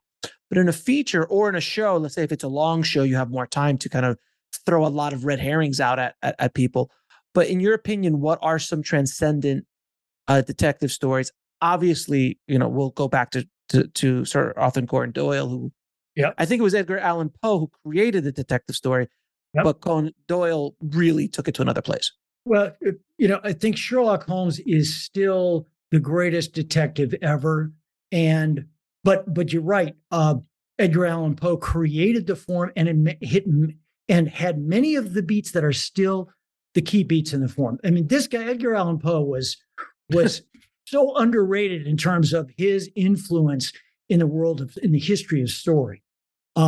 Because he not only was probably the premier master of the horror form and what I call the psychological horror form, where you're getting that Stephen King thing with the psychological elements infusing the horror and making it even greater. He also created the detective form, two radically different forms, in certain ways opposite forms. So, I mean, that's an incredible achievement. Sherlock Holmes, to this day, is probably the most popular character in storytelling and in television. One of the main ways that you pitch a show is Sherlock Holmes doing X. House was Sherlock Holmes was pitched as Sherlock Holmes in a hospital. Right. And what was The Mentalist was pitched as what would happen if Sherlock Holmes and Angelina Jolie had a baby. I mean, it's just incredibly influential. But in terms of transcendent ones, I go back to Vertigo, which is I think in many people, in terms of film historians, it's in the top 10 of films ever made. But I break it down extensively in the book in terms of why is it a transcendent detective story? What are the key techniques that kicked it up to that level and make it to this day that great? More recently, I think Knives Out did a lot of unique flips to the form that was very necessary now because detective story has almost completely left film and gone to television. Police procedure is an example. As you say, detective form is the most popular form in television worldwide, not just the US, worldwide. But it's for that reason, it's rarely seen in film. But you have to talk about Chinatown. In my opinion, probably the most creative, transcendent detective story of the last 100 years is Murder on the Orient Express. And I don't want to get into why that is, but some of the things that Agatha Christie, who is still in the top 3 in terms of detective writers, the things that she is doing there that thematically have so much more powerful than the normal detective story are just phenomenal. So I have great respect for Murder on the Orient Express. And so Chinatown, and then in terms of, I talk about transcendent detective story where we're talking about the mind. The key film there is Rashomon. Oh, God, you're right. Super influential. But he also created a new genre of story. Of course, Kurosawa did that multiple times in his career. But with Rashomon, there's like the Rashomon movie. Yeah, it's the Rashomon effect, and now you can't do that without somebody saying, "Oh yeah, you're doing the Rashomon effect." Yeah, he now owns that. I mean, yeah, it's a story, one incident from 3 different perspectives, all in the same, and then you have to make the choice who's telling the truth. Right. I mean, and not only that, but just the beauty of how he shot it and all that stuff is crazy. Another genre, love, the love story. I love to hear your opinion on transcendent love stories. I could have picked all kinds of things here. It's just such a beautiful form. The problem with love story is that so many people write it. Romance is the most popular genre in novels by far. And romantic comedy, it's a lovely combination of romance and comedy. It's extremely difficult to write well, and because it's been written so many times, again, you get that problem that you get with horror, which is if you're just doing the basic one, it's predictable. You can't succeed with that. But recently, I think some ones that have really stood out are Silver Linings Playbook, and 500 Days of Summer. Yep. Indie and kind of an indie thing, small level thing, but super creative in the script, super creative in how it is flipping a lot of the beats of love story. I think you have to go back to When Harry Met Sally.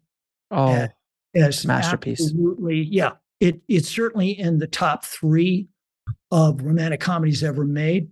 And I go back to its predecessor, which is still in the top 3, which is Philadelphia Story. Yeah.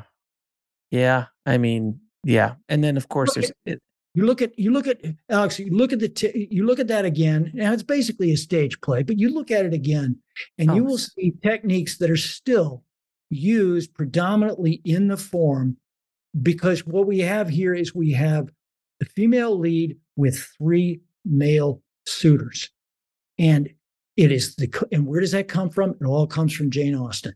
Jane Austen is mother of romantic comedy. She created the form. She is the master, and everybody else is using her techniques. But Philadelphia Story does them beautifully in the sense that the whole point of the love story is not just about the guy and the girl.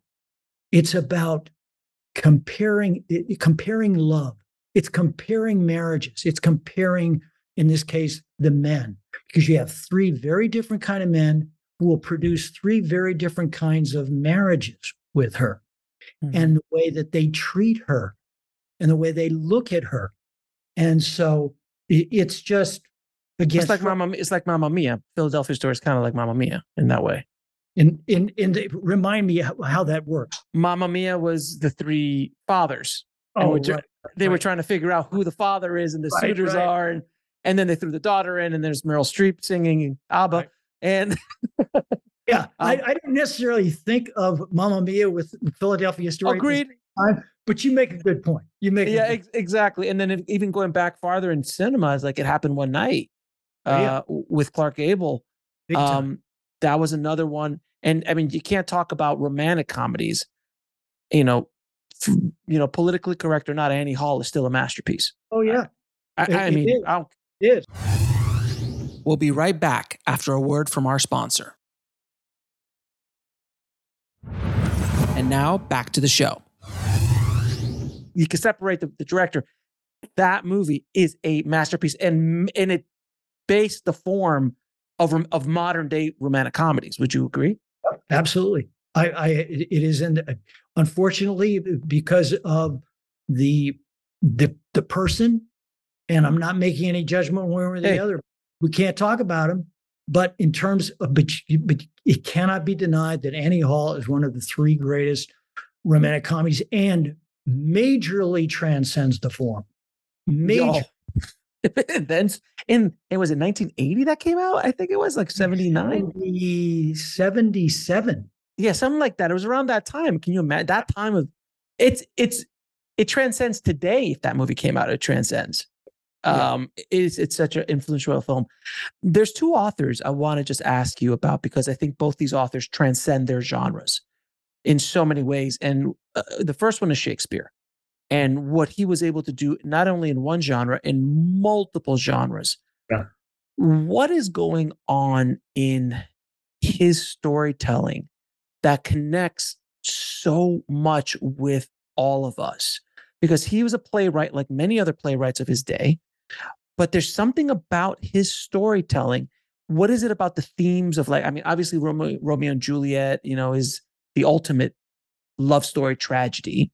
King Lear, Macbeth, Hamlet. I mean, Hamlet, arguably one of the most perfect stories ever written. What is he doing on a nuts and bolts level that makes us connect so much with his storytelling? Well, it's such a crucial question. That's why I talk about it quite a bit in the book. And we talk about it both in the tragedies and in the comedies. And his skill is equal in both of those areas. I think most people would say his tragedies are at the highest level, but that may be because of the bias towards serious storytelling as opposed to comedy.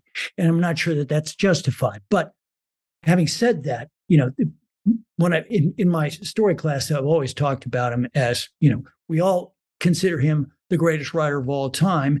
And one reason for that is that of every level of story, of every level of technique, whether it be plot, character, theme, et cetera, he is the best at that level. Dialogue, he is the best at that level. So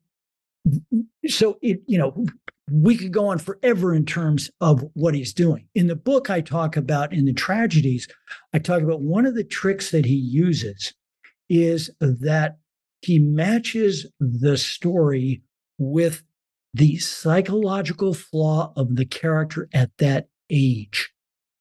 What do you mean? So in the romantic tragedy of Romeo and Juliet, the tragedy evolves from the flaws of these two young people. They're very young. I think they're 14 or something in the play. I could be wrong, but they're very young. But this is from the tragedy evolves from the overwhelming passion of first love and the inability of these young people to understand how they can not only deal with their families, but how they can, more importantly, deal with their own passion. And that's where the true tragedy lies. You then go to Hamlet. Hamlet's a young adult. And so the great flaw for Hamlet is he is trying to make moral sense of the world. And his flaw is not that, he's not normally talked about as, well, he didn't know how to make a decision. He didn't know how to act. Well, no, his flaw is he is so conscious of the moral conundrum that he is dealing with and whether the right and wrong of what his response is going to be, that it leads to the tragedy that ultimately kills him. And this is the flaw of a young person, a young adult who is still formulating their moral code. Then you get up to a Macbeth. Macbeth is middle-aged. And what is the key flaw there? It's when you're in middle age, it's all about ambition. It's how far do you go to get the life success that you're looking for? And then we jump way up to Lear. That is the flaw of an old man. That is the flaw of somebody who cannot recognize when his power is over, and he cannot recognize which daughter really loves him. Right. And so these are all characters who create their own demise. Now, in the comedy chapter, I talk about Shakespearean comedies and all of the techniques that he uses, the major structure techniques that he uses to get his comic effects. One of the most important, which he also used in Romeo and Juliet, is mistaken identity. And this is a major technique in all comedy, is mistaken identity. And taking on a role, taking on a disguise. Because comedy is all about facades. It's all about people put on facades to be successful in work or in love. And then the story tracks how we pull those facades down. And so, mistaken identity and role playing is one of the ways people put on facades. But because it's done in a comic vein, we get to laugh at it. Whereas when there's mistaken identity in Romeo and Juliet, it creates the tragedy. Yeah, something like Much Ado About Nothing or Midsummer Night's Dream. I think if Much Ado About Nothing, there is a mistaken identity that kind of spawns the whole. Yeah, it spins the story to start. I mean, and it just keeps going and going and going, even though it's planned, false identity and things like that. But that is the brilliance of that film. Of that story. Another one I wanted to talk about author-wise, and ask about these authors because it's so important, because these are at the top level these are the all-stars of writing. And it's really interesting to deconstruct why they're successful. J.K. Rowling in the Harry Potter series, on the surface, it's about a wizard going to a school. There's definitely spectacle in there. We've all heard of wizard stories before and magic stories, but there was something that connected with the worldwide audience that sent kids standing in line at a bookstore for a book. Can you imagine? Yeah. What is it about those 8 books, or 7 books, those 7 books that just connected with us at such a deep, deep level? Well, again, there's a ton of reasons, but I believe you have to start with how she mixed genres. Okay. That is definitely somebody who is before the writing process spent major time figuring out, how am I going to combine genres here? And what did she do? She took fantasy. She took coming of age. Yeah. She took elements of horror. And she used a subgenre that is very much in British storytelling, which is the public school story, meaning private school. Oliver's boarding school, basically. Boarding school. Mm-hmm. And the combination of basically coming up with a boarding school for wizards is just when you think about it. Of course. Why didn't I think of that? Because it's just so brilliant. Mm-hmm. But then you get the elements of and I talk about it in the coming of age chapter, because it's such a unique coming of age story, because you're tracking every year in this kid's coming of age. You're breaking it down into literally 7 years of his coming of age, from 11 to 17. And so you've got, you're tracking that, which makes it very personal. Those are drama elements again. You're tracking that coming of age within a school environment, which is a school that everybody would have loved to go to, right? And you're doing it with all of the great, fantastic stuff that comes with the fantasy form. But the amount of inventiveness that, including the sport that they play, Quidditch, you can invent an entire sport that she's going to have these people play.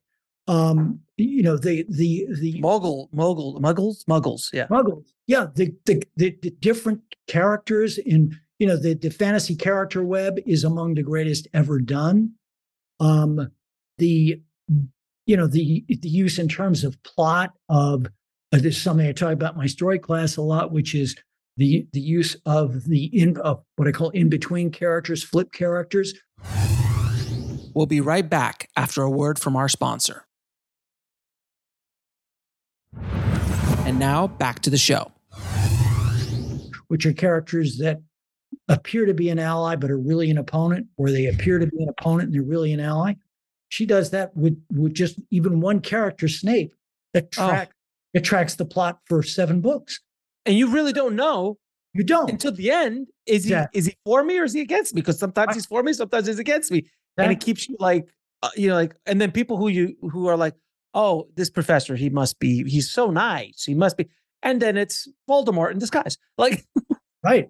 And that's what I was saying about earlier in terms of this is a level of plot excellence that she has that when you combine it with the right mix of genres, and again, these are genres that have never been mixed before, you combine that with an amazing cast of characters, you combine that with the technique of the 3 Musketeers, with the 3 lead characters, and one of the most popular, again, we go back to Dumas, the height of plot in the history of story.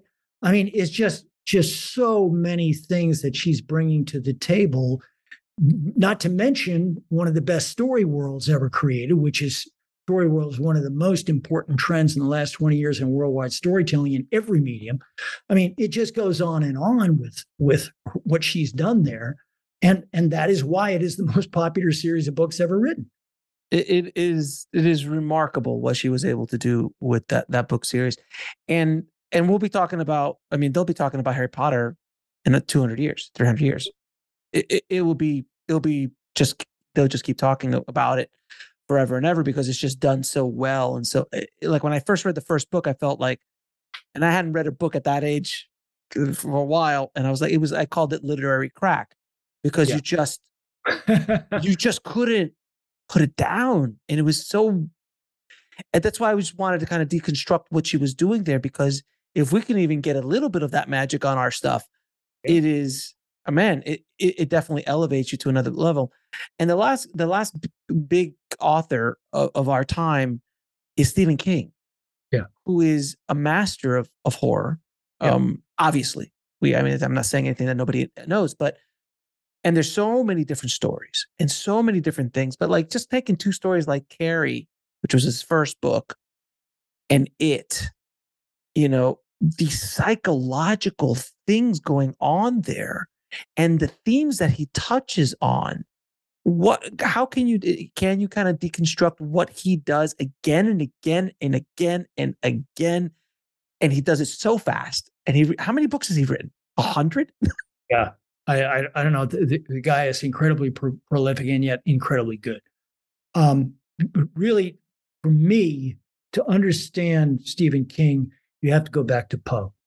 And what Poe was really crucial for is he was really the first, and in certain ways the greatest, obviously not nearly as prolific as Stephen King, but still maybe the greatest in terms of taking horror with all its very symbolic elements, very mythical elements, and grounding it in the psychological, in the personal, in the real. And this is, like The Telltale Heart, The Fallen House of Usher, The Pit and the Pendulum, these kind of things.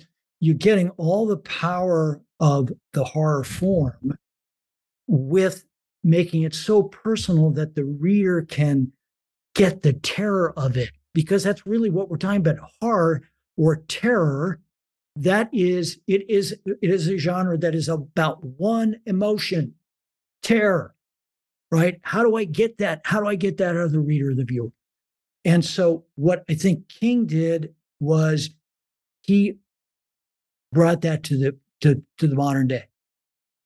Because you look at the great stories that he's done, they're very personal. Most of them they're within a family. There is a person with a tremendous psychological flaw that it's not some weird otherworldly thing. It's very personal that we all can see. Carrie is an example. Pet Cemetery is an example.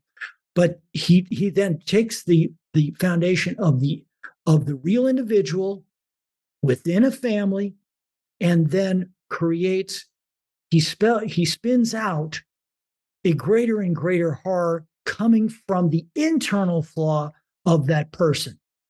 And that, again, is where you're combining that. That's how you transcend in every one of these genres. You get the power of the type, the power of the genre, and genre means type. It's a type of story. And then you combine these highly personal, dramatic elements. And that combination, I've said this in my story class forever, that is this, in terms of a single strategy, there is no greater strategy in terms of having both a popular and a critical success than combining those two elements. And King, within the horror form, does it better than anybody's ever done. Now, to start wrapping up this, because we could keep talking about this for days. Even if we just sat here and read your book, it would be days. I think one of the main reasons you decided to put this book together was the art, the business of selling genre, buying and selling genre in whatever form you're using, whether that be novel, whether that be screenplay, whether that be video game, whether that be anything. Can we talk a little bit about the business of buying and selling genre so people really understand what the marketplace is looking for? Sure. As I mentioned, where this really happened, there's before Star Wars and there's after Star Wars. Before Star Wars, and I talk about in the introductory chapter of the book, I believe it was the year before, 2 years before Star Wars, Jaws came out. Jaws was a massive worldwide hit, single genre story, done really okay. 2 years later, you have Star Wars, and everybody turned down that script. Everybody, everyone literally turned it down.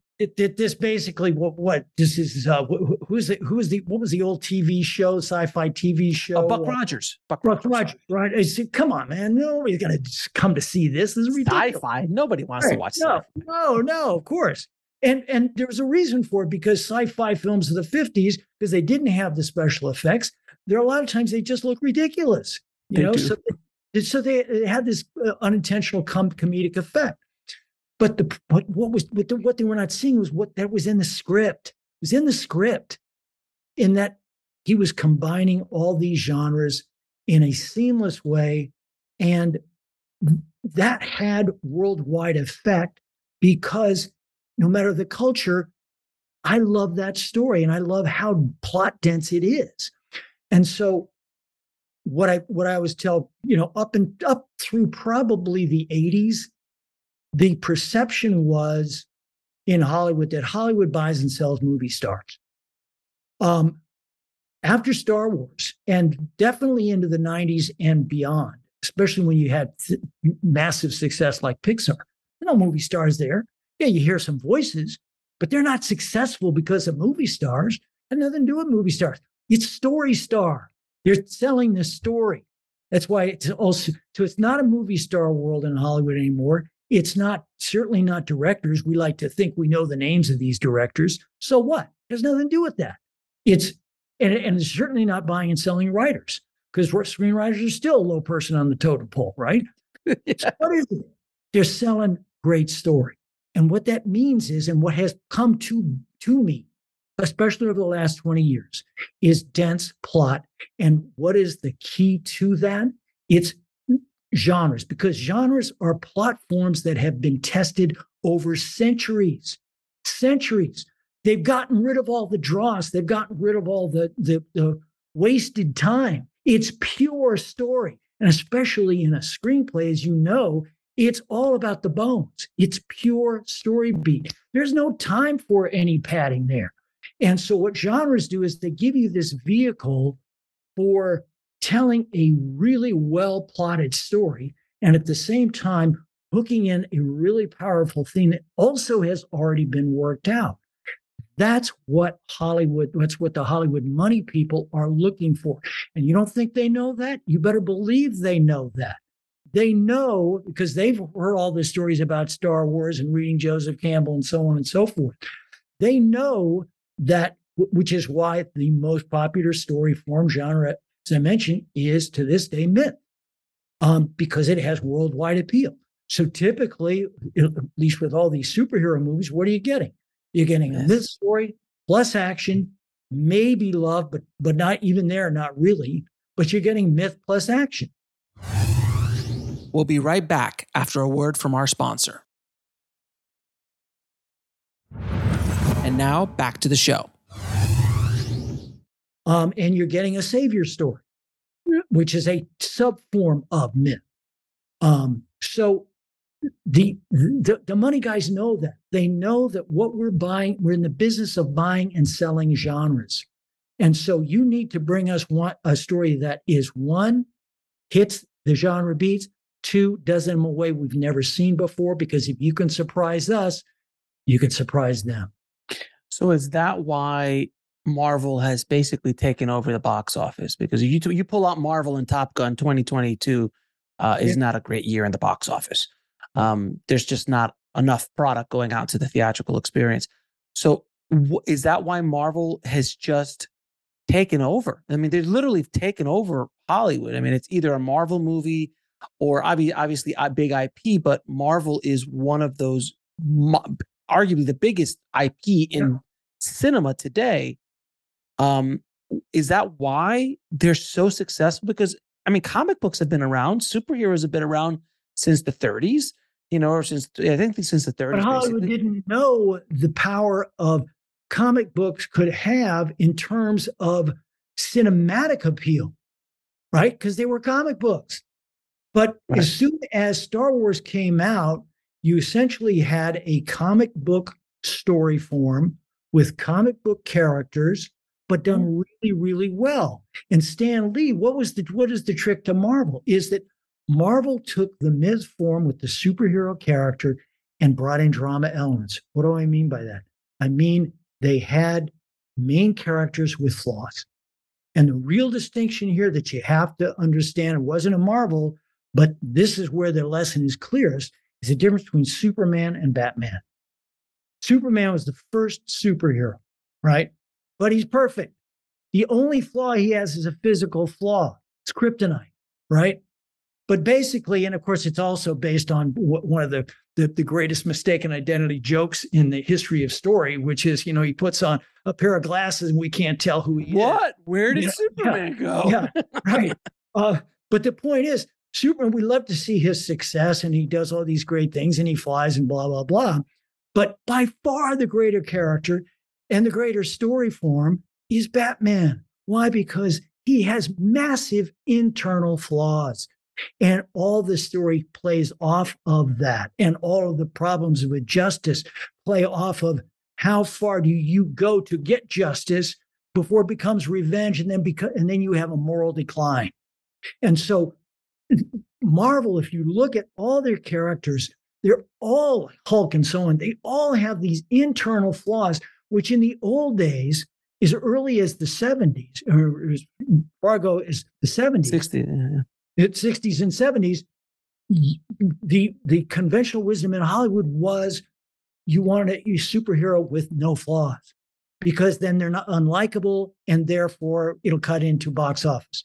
And then all of a sudden, Marvel comes along and shows us, and there were other examples of this, but Marvel is probably the best example of it, shows us that just the opposite is the case. That when you have a superhero with real flaws, we can feel this guy. We can understand what they're going through. And it's not just a sequence of stunts where they fly around and, knock somebody across 10 buildings and so on and so forth. So this is why, and Marvel is able to do it not just for one superhero character. They've been able to create an entire universe of characters that interplay. The story weave on their films is amazing. I would love, it's just very similar to a TV writing room in terms of how they're doing this. And the complexity of how these characters are going to interplay with and interact with each other is incredible. But that's how they take films that basically hit the same story beats all the time and still have that kind of success. Well, I mean, it's going back to Greek mythology. I mean, the gods, literally the gods, all had flaws, the human flaws, to make them accessible. Because if it was just Zeus and Venus and everyone was perfect, then we was like, who cares? Yeah.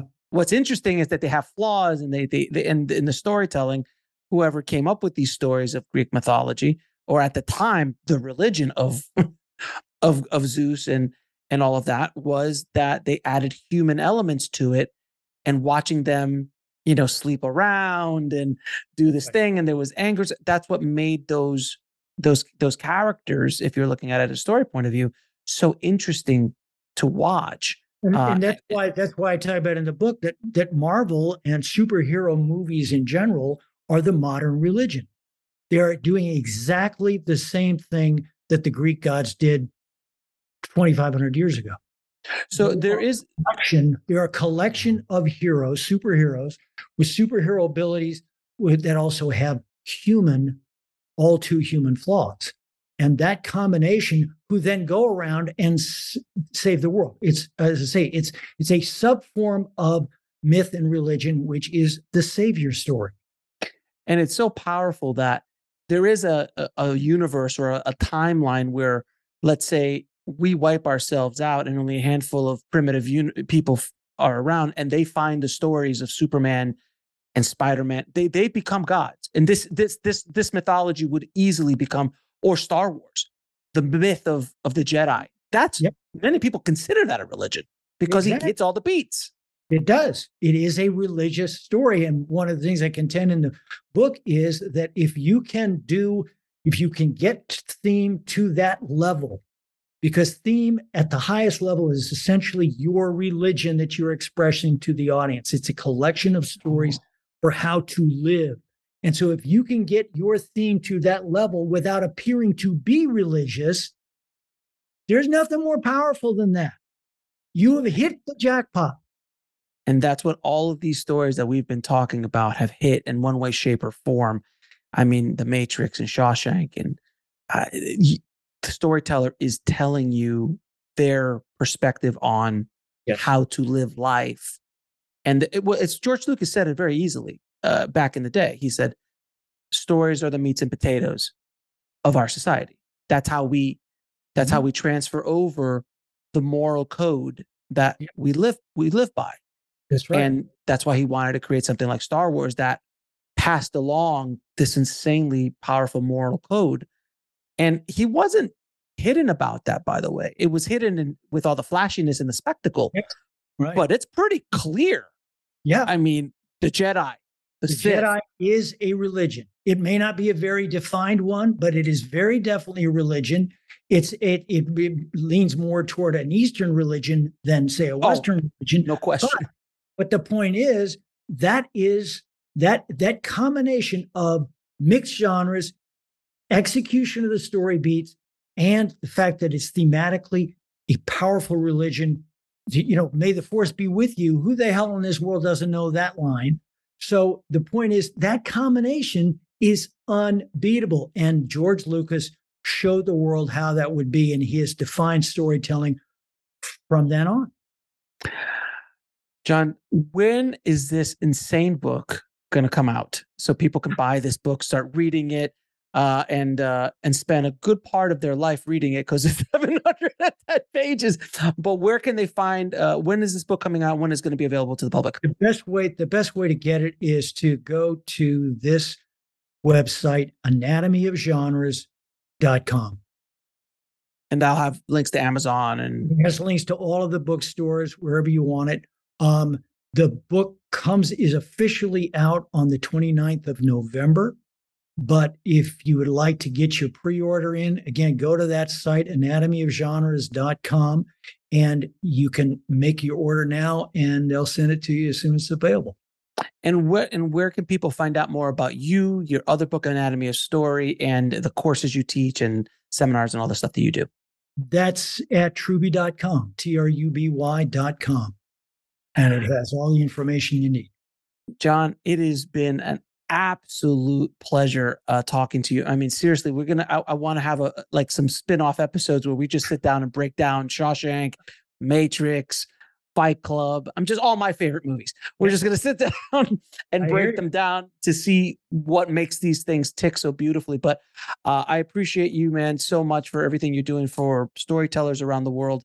But I think in many ways in this conversation, I think the conversation transcended a bit in the sense that this is more about not only about story, but about the self and about our journey through life and the power these stories have to help us along that path and the responsibilities as storytellers that we have.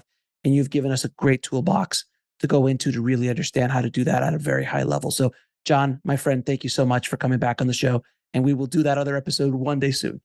Alex, it's always a blast talking with you. You're the best in the business. I will talk with you about any film you want, anytime you want. There's nothing more fun for me to do. So thank you so much. Appreciate it.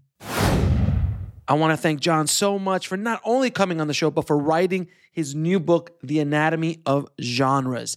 It is, again, a must-have for any screenwriter who wants to make it in Hollywood, who wants to be a professional writer, who wants to sell scripts and make money and have a career. This book is a necessity. Now, if you want to get links to anything we spoke about in this episode, including how to get John's brand new book, head over to the show notes at indiefilmhustle.com/642. Thank you again so much for listening, guys. As always, keep that hustle going, keep that dream alive. Stay safe out there, and I'll talk to you soon. Thanks for listening to the Indie Film Hustle podcast at indiefilmhustle.com. That's INDIEFILMHUSTLE.com.